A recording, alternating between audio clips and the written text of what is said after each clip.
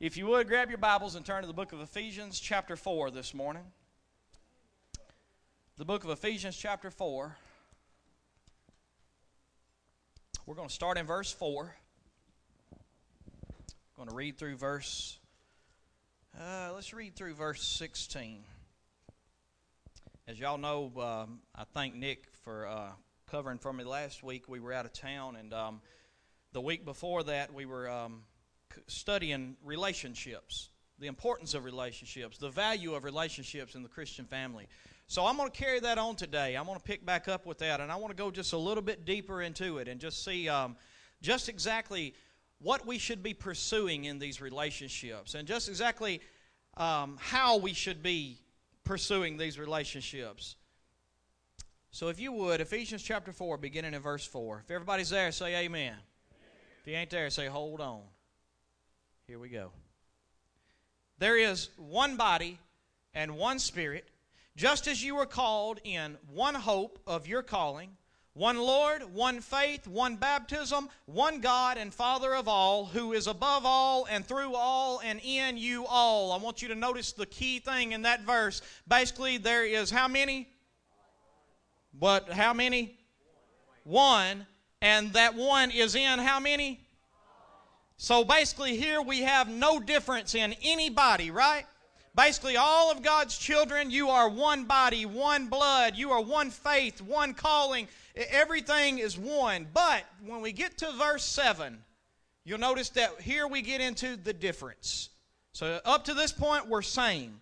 Here we get to the difference.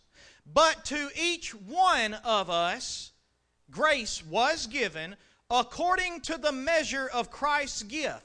Therefore, he says, when he ascended on high, he led captivity captive, and he gave gifts to men. Now, does everybody have the same gift?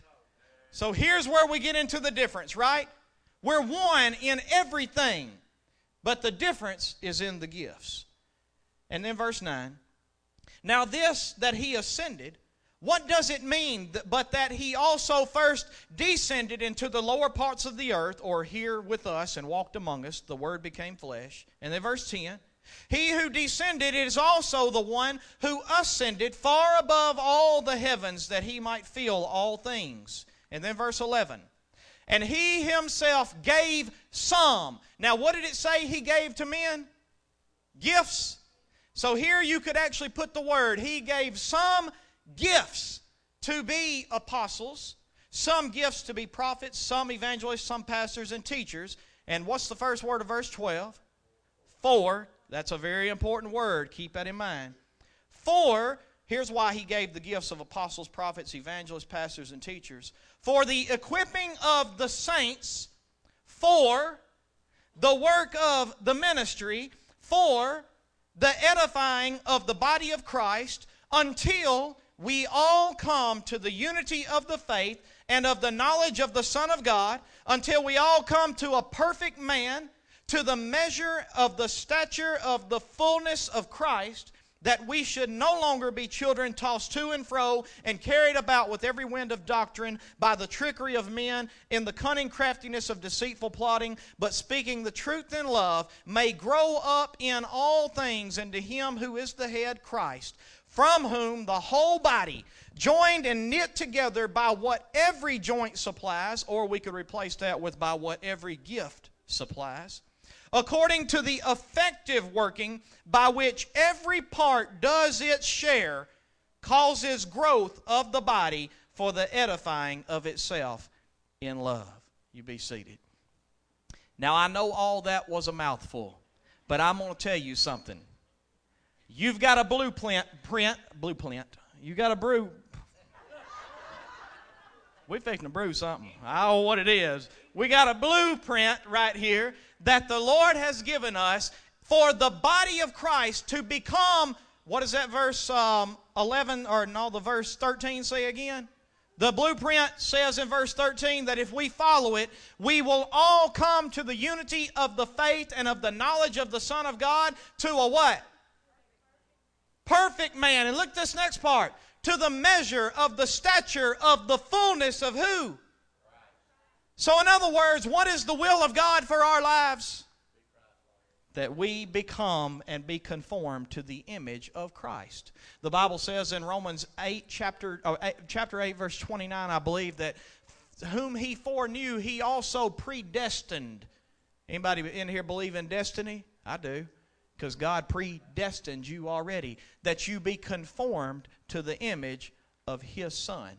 That's His job in your life. His will for you is that you become just like Him. But I want to go back with you just a little bit and remind you of what we talked about 3 to 4 weeks ago when we were talking about the importance of relationships and the goal that we should be marking ourselves to in pursuing these relationships. If you remember, the first message I come from in this was from 1 Corinthians chapter 12, where the Bible talked about that God composed the body to be of different gifts and different parts. One spirit, one body, but differences in the spirits and the gifts that is given.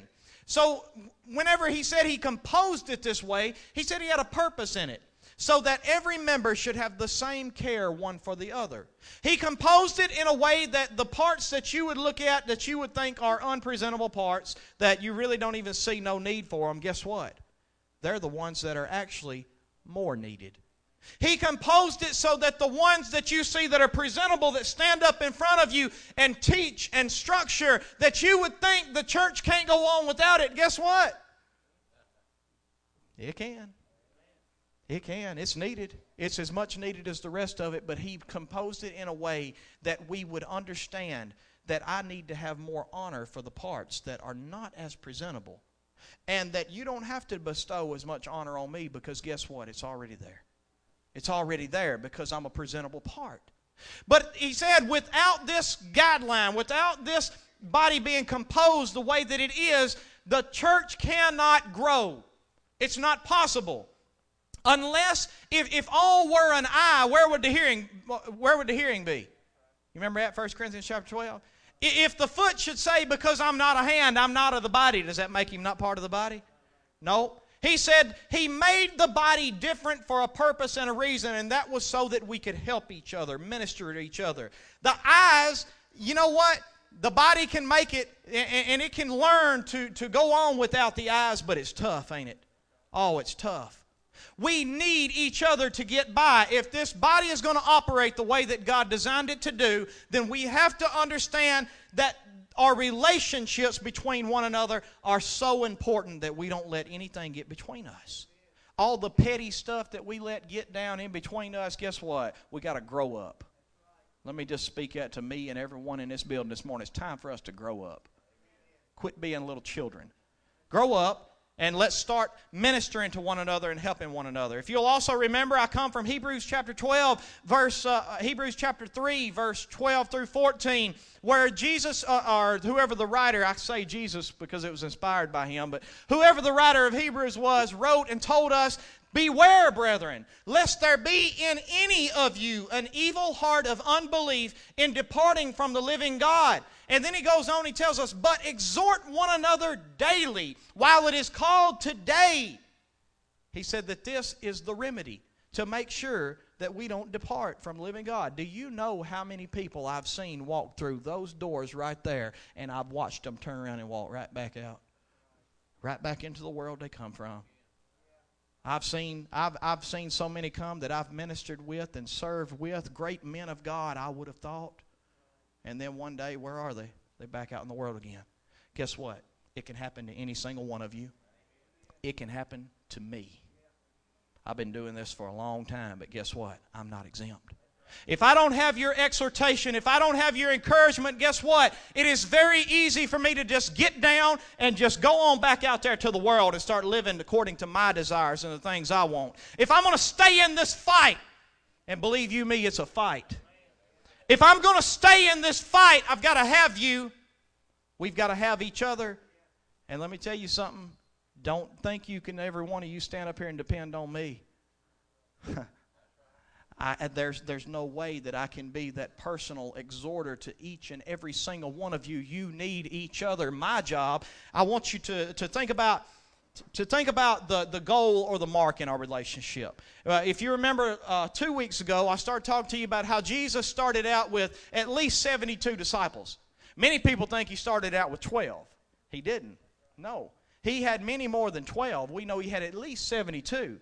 But then if you go to the scriptures where he picks out his 12, you'll notice that he continued all night in prayer on a mountain, first off. And then when he came down from the mountain, he called his disciples together, and he chose 12 out of them. And Mark chapter 3, verse 13 and 14, I believe, actually tells us that he chose them to be with him. These were the 12 out of all of his disciples that he was going to get personal with. It was going to be a deeper relationship. He understood that if we're going to make it through this thing, you're going to have somebody, if not a group, a small group of some kind that you can just get down and get personal with. That you can just tell all of your heart's burdens, that you can share everything that you're joyed about, that you can just get down there with and be personal with. So he had his 12. First he had his at least 72. Then he had his 12. And then if you'll look at Mark chapter 5, and Tim will have it, Mark chapter 5, verses 35 through 37, I want you to notice, not only did he have his 12, but look, while he was still speaking, some came from the ruler of the synagogue's house who said, "Your daughter is dead. Why trouble the teacher any further?" As soon as Jesus heard the word that was spoken, he said to the ruler of the synagogue, "Do not be afraid, only believe." And he permitted no one to follow him except who? Peter, James, and John. Now, do you think he loved Peter, James, and John more than he did the 12? Do you think he loved the 12 more than he did the 72? No. But he had a closer, deeper, faith-building relationship with these guys. And the more personal it got, the smaller the group got. And how many of you know that you can testify to that in your own life? Somebody will look at you and say, "Well, you're being cliquish." No, cliquish defined is actually this. It means the only people you associate with is your exclusive group. You don't let anybody in your group, and you don't let anybody out of your group. That's a clique. What I'm talking about here is not cliquish. God forbid that any single one of us become cliquish. The thing that I'm talking about here is getting personal with certain people that you can trust, and at the same time, always having your arms open to say, "You're welcome to come in too." It don't mean that we're necessarily going to be best buddies. It don't mean that we're going to just get down there on a personal level, because guess what? There's some of you that I won't get personal with. I got nothing against you. I got nothing against you. I just don't know really where you are in your walk with God yet. There are some things that I'm not just going to sit down with you and tell you. You can get offended at that if you want to, but guess what? There's some of you that ain't just going to sit down with me and tell me anything either. If I'm lying this morning, y'all shut me down. I'm telling you the truth. I'm telling you, Jesus was no different. He needed these relationships, and he knew that his disciples needed these relationships. And then not only did he have his 72, his 12, and his 3, but as I taught you 2 weeks ago, he actually had one that he would tell things to him before he would anybody else. They had gotten in such a close relationship. But let me ask you this. Do you think that Jesus just stood over his 72 and said, "John is going to be the one that I'm going to be in a close relationship"? They spent time together, and as they spent time together, they pursued one another, and this relationship just grew to where it was. And because of it, John got labeled the disciple whom Jesus loved. Read the book of John, and you'll see everywhere the disciples refer to him, they'll say, "Well, you know who we're talking about. We're talking about that disciple whom Jesus loved." Do you think Jesus loved John more than he did the rest of them? No, he didn't. But he had a closer relationship. He had a deeper faith-building relationship. I could prove it to you, and I've proved it to you before, but you remember when they were sitting at the Last Supper table. John chapter 13, Tim, give me that one, verse 21 through 28, and then I'm going to move on and get in my message. I hope that y'all get this in your mind and it just sticks, because this is important for the growth of the body. When Jesus had said these things, he was troubled in spirit and testified and said, "Most assuredly, I say to you, one of you will betray me." He's talking to his 12, right? One of you will betray me.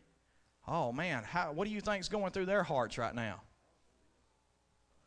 Then the disciples looked at one another, perplexed about whom he spoke. Now there was leaning on Jesus' bosom one of his disciples, whom Jesus loved. Now, who's writing the book of John? John's leaning back on the breast of Jesus Christ at the supper table. Go on, next verse. Simon Peter, therefore, motioned to him to ask who it was of whom he spoke. Now, why didn't he ask Jesus? Because Jesus ain't just going to come out and tell just anybody this, is he? But he looks at John and he says, hey, psst, psst, psst, John, ask him who it is. And then the next thing, then leaning back on Jesus' breast, and this is John, he said to him, Lord, who is it? Jesus answered, it is he to whom I shall give a piece of bread when I have dipped it. And having dipped the bread, he gave it to Judas Iscariot, the son of Simon. Go on, next verse. Now after the piece of bread, Satan entered him. Then Jesus said to him, what you do quickly. But no one at the table knew for what reason he said this to him. Now hang on. Jesus answered somebody, didn't he? Who was it? So why is it that the writer here says no one at the table knew for what reason Jesus said this to him? Because he's the one writing it. He can write and say no one at the table knew but him. He is the only one who knew who it was that was going to betray Jesus.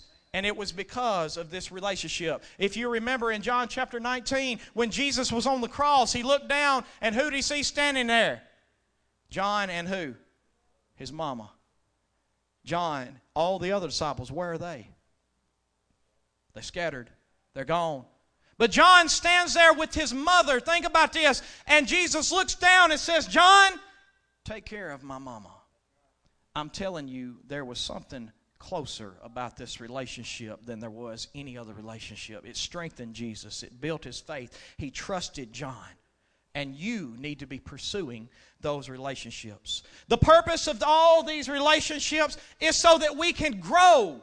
So not only ourselves, but that we can grow others. How many of you know that even though Jesus was God, he still needed people to strengthen him? He needed encouragement. Whenever he went to pray in the Garden of Gethsemane, who did he take with him? Peter, James, and John. He had certain people that he knew, I can depend on these guys. And he found that out by being in relationship with them. It wasn't that they met once on Sunday morning and then from 52 times per year out of 365 days, Jesus just knew these are the three I could trust. No, this was daily relationships. And he began to learn out of all these, here's who I could trust, until he got it narrowed down to John is who I can depend on. Not that I can't depend on the rest.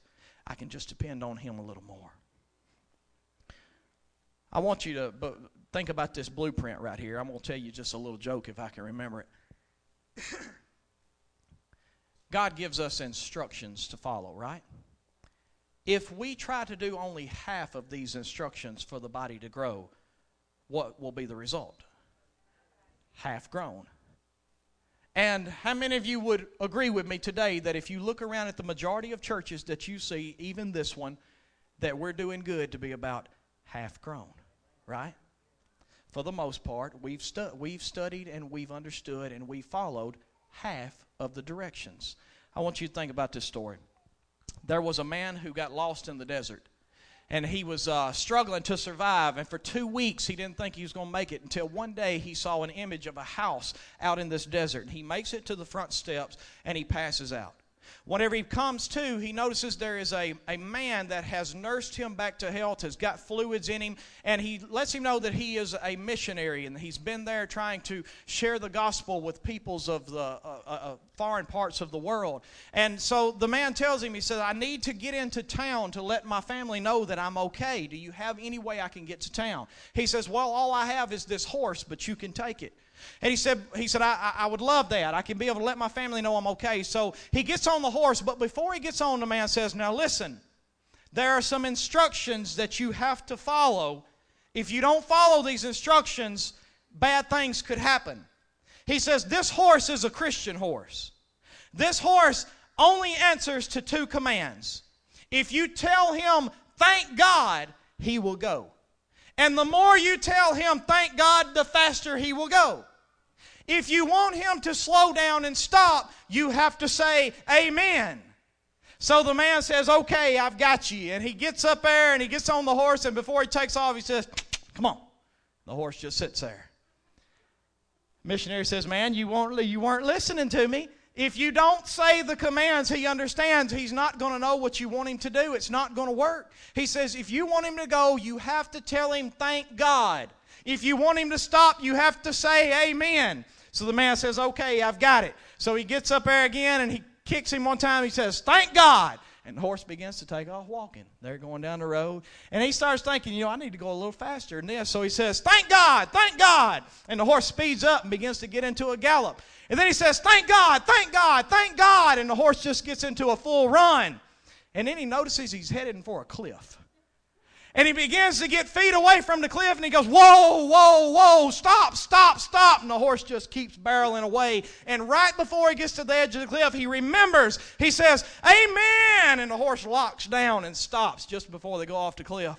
And as he gets there, he wipes his head, and he goes, whew, thank God.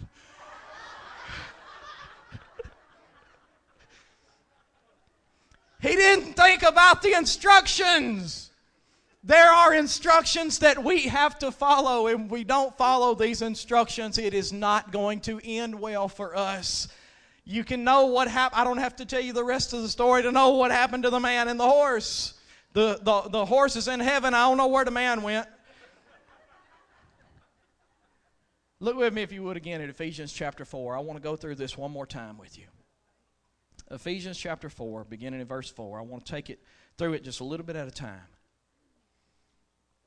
This is God's blueprint for the church to become perfect and complete in Christ Jesus. If we're going to make it, if we're going to be full grown, we have to learn the instructions. Are y'all hearing this morning? We have to learn these instructions if we are going to grow and become Christ-like. Verse 4. First off, there is one body, one spirit, just as you were called, in one hope of your calling, one Lord, one faith, one baptism, one God, and one Father of all, who is above all, through all, and in you all. As I said before, the common theme there is that we are one. One in God, who is above all, in all, through all, in you all. One. But then he gets down, there is a difference in verse 7. But to each one of us, grace was given according to the measure of Christ's what? Gift. He gave you gifts. This is the reason why in verse 8 it says, therefore he says, when he ascended on high, first thing he done, he led captivity captive. In other words, he took the ones that were the captive. He took Satan and all the powers of darkness, and he took them into captivity. And then he says, after that, he gave gifts to men. To how many of you, according to verse 7 again? To each one of you. Everyone has a gift. And then he goes on in verse 9, he says, now this he ascended, what does it mean? But that he also first descended into the lower parts of the earth. He who descended is also the one who ascended far above the heavens that he might fill all things. And in verse 11, remember, he's talking about the gifts, the differences that are in you. He says, he himself gave some gifts to be apostles, to be prophets, to be evangelists, to be pastors, to be teachers. And then verse 12, he says, for the equipping of the saints, for the work of the ministry, for the edifying of the body of Christ. And let me break this thing down to the roadmap, to the instructions. First thing we have gifts that were given to some, right? Each has received a gift, but are all apostles? Are all evangelists? Are all pastors? Are all teachers? No. He says, some he gave to be these things. And in verse 12, the first word is for. So the first thing I want to know is this. What does that word for represent to you? Why he did it. Here's why he gave some to be pastors, teachers, evangelists, apostles, prophets, for the equipping of the saints. Who are the saints? The Bible actually defines the saints as the people who are consecrated to God. Who does that include? All Christians. The saints. He says he gave some to be apostles, prophets, evangelists, pastors, teachers, and the reason they are is for the equipping of the saints. Now, we are equipping saints, but what are we equipping them for? Keep reading with me. For the work of the ministry. And in order to understand what the ministry is, you've got to go to the next one. The reason we are equipped for the work of the ministry is for the edifying of the body of Christ. Go on to my next verse, verse 13. Until we all come to the unity of the faith, the knowledge of the Son of God, to a perfect man, to the measure of the stature of the fullness of Christ. Do you see the outline here? So here's what I see in that. First, you have pastors, teachers. You have people who stand in front of a group and they present the Word of God the way that it goes. And primarily, is that not what we do? When we come here on Sunday morning, Sunday night, when we go to our Sunday school class, you have a teacher that stands in front of you and he presents a lesson to you. He teaches and he teaches, but we're only got one part. We stop there. We stop on that part. Sunday morning, Sunday night, Wednesday night, Sunday school, everything that we do, it stops with teacher and pastor or prophet or apostle or whatever it may be that stands and he teaches from him in front of a group structure. So here we have corporate church life, the way we know it, the way the majority of the church does church. This is it right here. There is really no one-on-one interaction. Go to the next part that he says after the pastors and teachers. He says the reason he does that is for the equipping of the saints. So I don't want you to think that I'm downplaying the way we have church. We do it good. We do it right. But at the same time, it equips you for the work of the ministry. Your job is to have daily relationships with others, and you take what you learn, and as you learn it, then you minister. Remember, each one has received a gift, right? Peter tells us, as each one has received a gift, let him minister it one to another. So we have here the group structure. And then we step this thing down. So what you first see is like the 72 that Jesus had. But then you get to a point to where I've got to get more personal. See, I can't get personal with 72 like I can with 1. I can't get personal with 72 like I can with 12. I can't get personal with 12 like I can with 3. And I can't get personal with 3 like I can with 1. So we're supposed to be pursuing this thing. And then he goes on, he says, for the equipping of the saints, for the work of the ministry, for the edifying of the body of Christ. My job primarily as pastor standing before you is to teach you. That's my job. Truth of the matter is, as pastor, my job is not to visit the sick. As pastor, now as Christian, my job is visit the sick. As Christian, just like you are, because listen, when I walk away from this thing and go out into the world, I'm not pastor anymore. I'm Christian. I'm brother. I'm just like you. Then my job becomes to sit down and be able to talk with Ricky when Ricky's having a problem. My job as pastor is not to be counselor. It's not. My job as pastor is not to be the go-to man. My job as pastor and teacher is to be the one that equips the saints for the work of the ministry. My job is to teach you long-suffering. My job is to teach you gentleness, kindness, self-control. Teach you the ways of Christ so that you in turn can go and build relationships and do the work of the ministry. Are y'all getting this morning? But the problem is this. Think about it. In the amount of time that we spend in church, can we provide adequate time for you to have personal one-on-one ministry in the worship services that we have? So if that's the case, then what's going to have to happen? There's going to be times that some of you businessmen are just going to have to call other businessmen up and say, hey, can you get a lunch today? Let's go take an hour, go to lunch, and let's just sit down and let's just talk a while. There's going to be times where some of you housewives are just going to have to call up other housewives and say, hey, can we go spend some time together, just about an hour a week or so, just to sit down and just talk? Now, let me tell you something, because I'm going to repeat what I preached Sunday night, 2 Sunday nights ago. Some of you in here are saying, well, I don't have those relationships, and I have such a hard time building those relationships. I want to say this because a lot of you were in Awanas the other night. I want to explain to you why you may be one of those people that don't have these relationships and have a hard time building these relationships. Number one, I say quit being so protective. Quit being so protective of, if I get personal with this person, my feelings are going to get hurt. They're going to harm me in some way. Guess what? You're right. How do you think Jesus felt whenever his 3, Peter, James, and John, he come back to them and they were asleep, supposed to be praying for him? He said, what? Could you not watch with me for 1 hour? But did that end the relationship? No. Go on and get ready. Put your walls down and realize that in human relationships, there's going to be hurts. There's going to be hurts. Guess what? That's where you learn to practice forgiveness. That's where you learn to practice kindness and gentleness. He says, the next thing, don't be so needy. I'm going to go through these quick. I've only got 3. First thing, quit being so protective. Put your walls down and learn to extend grace. Second thing, don't be so needy. Listen, everybody got needs.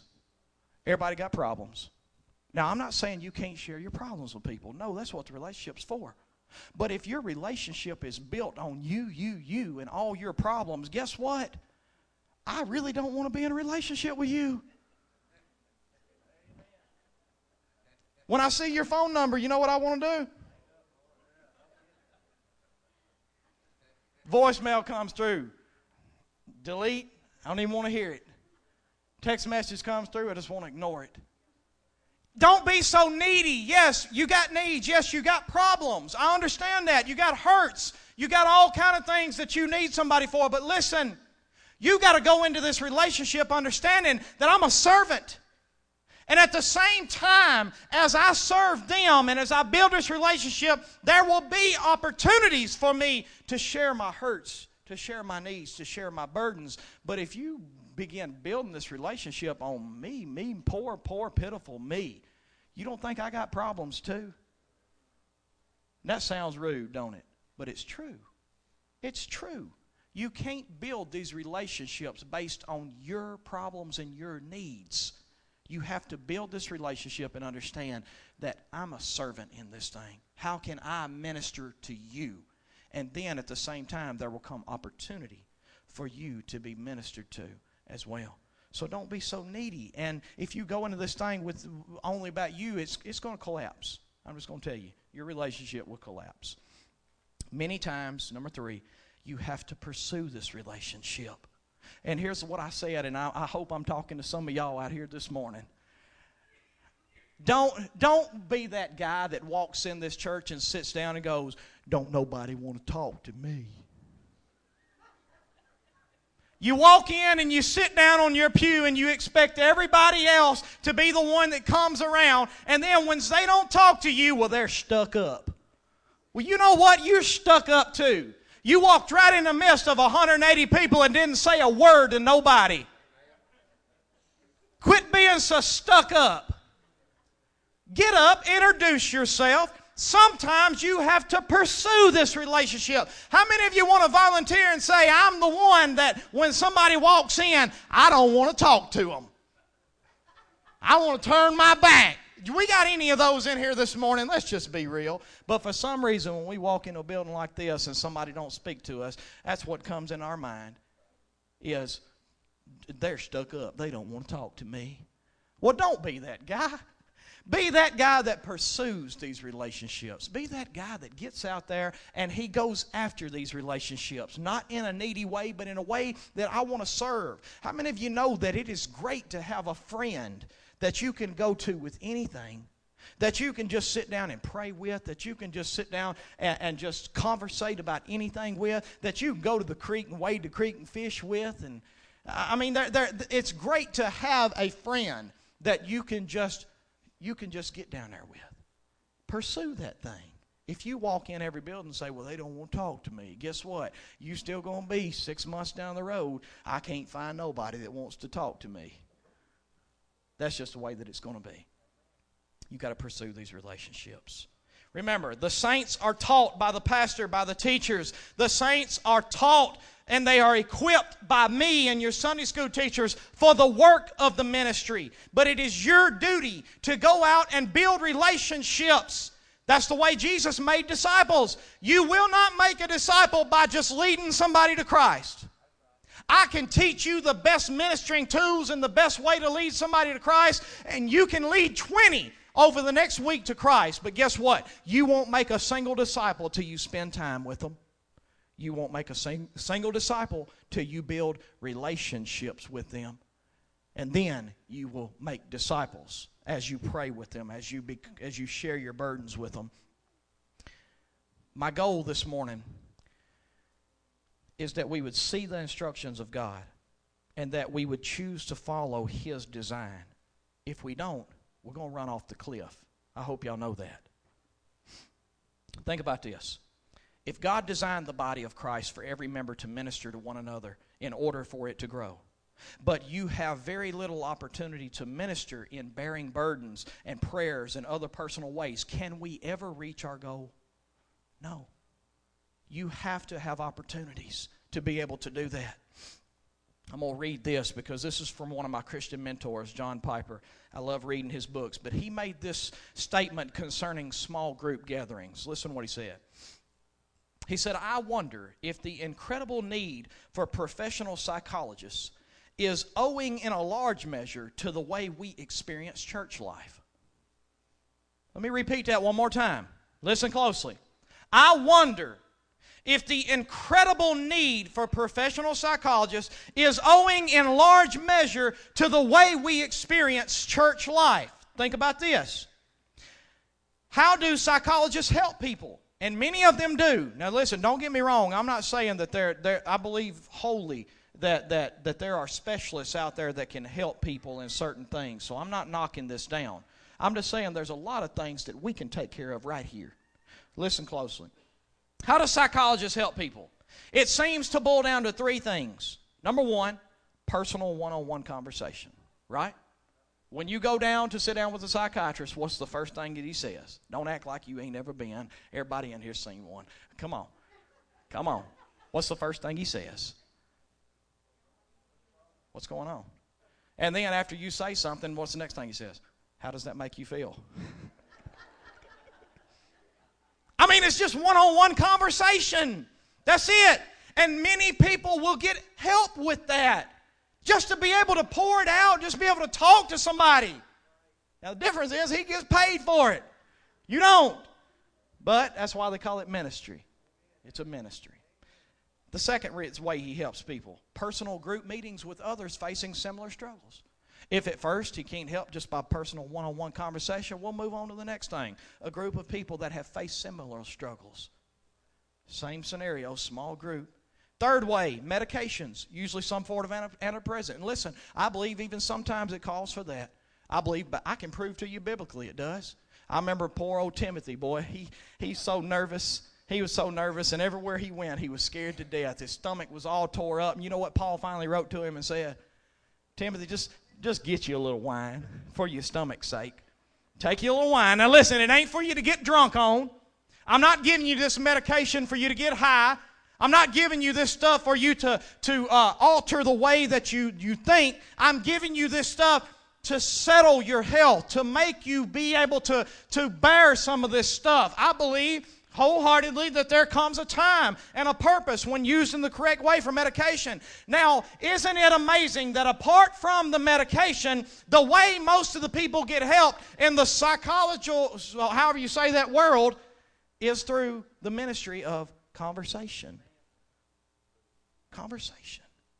We just sit down and we talk. And listen, if you can begin to develop a relationship in the Christian field. Now, listen, be careful how you choose these relationships. I'm telling you, put your walls up to some people. I'm telling you. But at the same time, be open to anybody. But there are times you've got to put your wall up. It's amazing to me that conversation is the way that Christians in distress get help, just through the ministry of conversation. Finally, this is my closing. Is that clock right? Is it 12 o'clock? Okay. Finally, this is it. My goal this morning is to persuade you by the Word of God. And have I not done that? Have I said anything that was not in the Word of God this morning? My goal this morning is to persuade you by the Word of God that you need to be actively pursuing some type of relationship, maybe even a small group setting. You need to be that person who steps up and says, hey, let's go to lunch. Hey, let's just get together on Friday night. You need to be that married couple that gets with other married couples or young couples looking into marriage that you can relate with, and you can just provide a place on Friday or Saturday night to get together and enjoy one another. Relationship will happen as we just go out and have a good time together. And guess what? That's needed. It ain't just about coming in here, raising our hands and giving God praise, hearing the pastor and the teacher speak, and then we go our separate ways. That's only one part. We got to add the second part to this thing, or we will never reach the goal that God has for us in this. I want you to be praying if God would use you to be a leader in forming a small group of some kind. Now, I'm fixing to get with Nick and a few others to actually start structuring more around small group settings. I want you to begin to provide your own, though. I'm going to open up places to have small group here in the church, but I want you to begin to provide your own, to go after these relationships on your own, to minister to someone however you see that you can minister, and relationships will be built. Or maybe you just are a group of high schoolers that want to provide a place of Christian atmosphere to hang out. You know, you can be a small group person of that kind as well. Anything to develop these relationships and help minister to one another and help them grow. I'm going to ask for some of your help in creating some small groups in the future, and we will need some of you with the gift of hospitality to open your homes to others. Now, I'll just be honest with you. I'm not the gift of hospitality. Just being straight with you, all right? I'm not the gift of hospitality. I don't mind coming to your house. But my house, I stay so busy, it ain't always clean. So, I just say to you, if you want to come by and help me clean, we can get that going, and we can build relationship by getting the house clean, doing some stuff like that. But there are people in here that have a desire for people to just be with them. They want to open their home and say, hey, y'all come. Y'all come on in. Chassie's at our house. She does have the gifts of hospitality, all right? But like I said before, we're not all the same. We're one, but we're not same. So I might need some of you with the gift of hospitality to open your homes to others. But in the meantime, my prayer is that God might put a desire in your hearts to pray for His leadership in forming a small group of some kind. I truly believe this is our next step here at Wells. See, everything I'm talking about here is the work on the inside of the church. You see that, right? This is the work on the inside. I'm not even getting to the work on the outside yet, because guess what? We're doing a whole lot of the work on the outside, but we ain't even got the inside right. So I want to take the next step in getting relationships built, in creating things and doing things to minister to one another, to provide opportunity to minister to one another. So I pray that you would have a desire in your heart to ask God for His leadership in forming a small group of some kind. Some of y'all will step up. Don't get discouraged. You may start a small group and end up only one person starts showing up with you. Guess what? That one person may be the one that you start developing that Jesus-John relationship with. Don't get discouraged. You keep opening your home. You keep providing opportunity to minister. But maybe you are that person that can begin creating these small groups. Listen, small groups are not another class of teaching. Learn some scriptures, pray some prayer, and go home. We have that already. I'm not asking you to start a Bible study in your home. I'm asking you to create an environment of just good Christian fellowship, just good relationship. Come over and eat a baked chicken with me. We can't have steak, but we'll bake a chicken up right. I'm telling you. We're getting good at it, ain't we, baby? That's right. We're getting good at it. I'm even going to eat chicken this Saturday night. Small groups are not another class of teaching where you just learn some scriptures, pray, and go our separate ways. It's a place where relationships are deepened. That's what it does. I pray that you see from the scriptures this morning how important this is. I pray you know I'm doing my job on this side of it. Now, I'm just like you on the other side. I got a lot of work to do. But on this side of it, I know what the instructions say. I just got to make sure I remember whether to say thank you or amen at the appropriate time. I hope that God will create a desire in your heart to pursue helping people develop these relationships and you developing them yourselves. If you have to, get a copy of this CD from Tim this morning and listen to it 100 times until you see the blueprint in your mind, until you see exactly how God designed this thing to work. And when you do, I promise you, you will see growth. If we follow God's plan, we will grow from it. Maybe you're that one this morning that needs that relationship and you just ain't got it. I pray that you heard what God said to you this morning, that you will truly start making the changes in your life and doing the things you need to do to pursue these relationships where you're not that one that when you call somebody, they look at the phone number and put it in their pocket. It happens, believe me. It happens. So I pray that you can do whatever you need to do to be pursuing these relationships and growing until we reach that perfect man, until we become complete at the fullness of the measure of the stature of Jesus Christ himself. And when that comes, we'll be ready to enter in. That's a promise.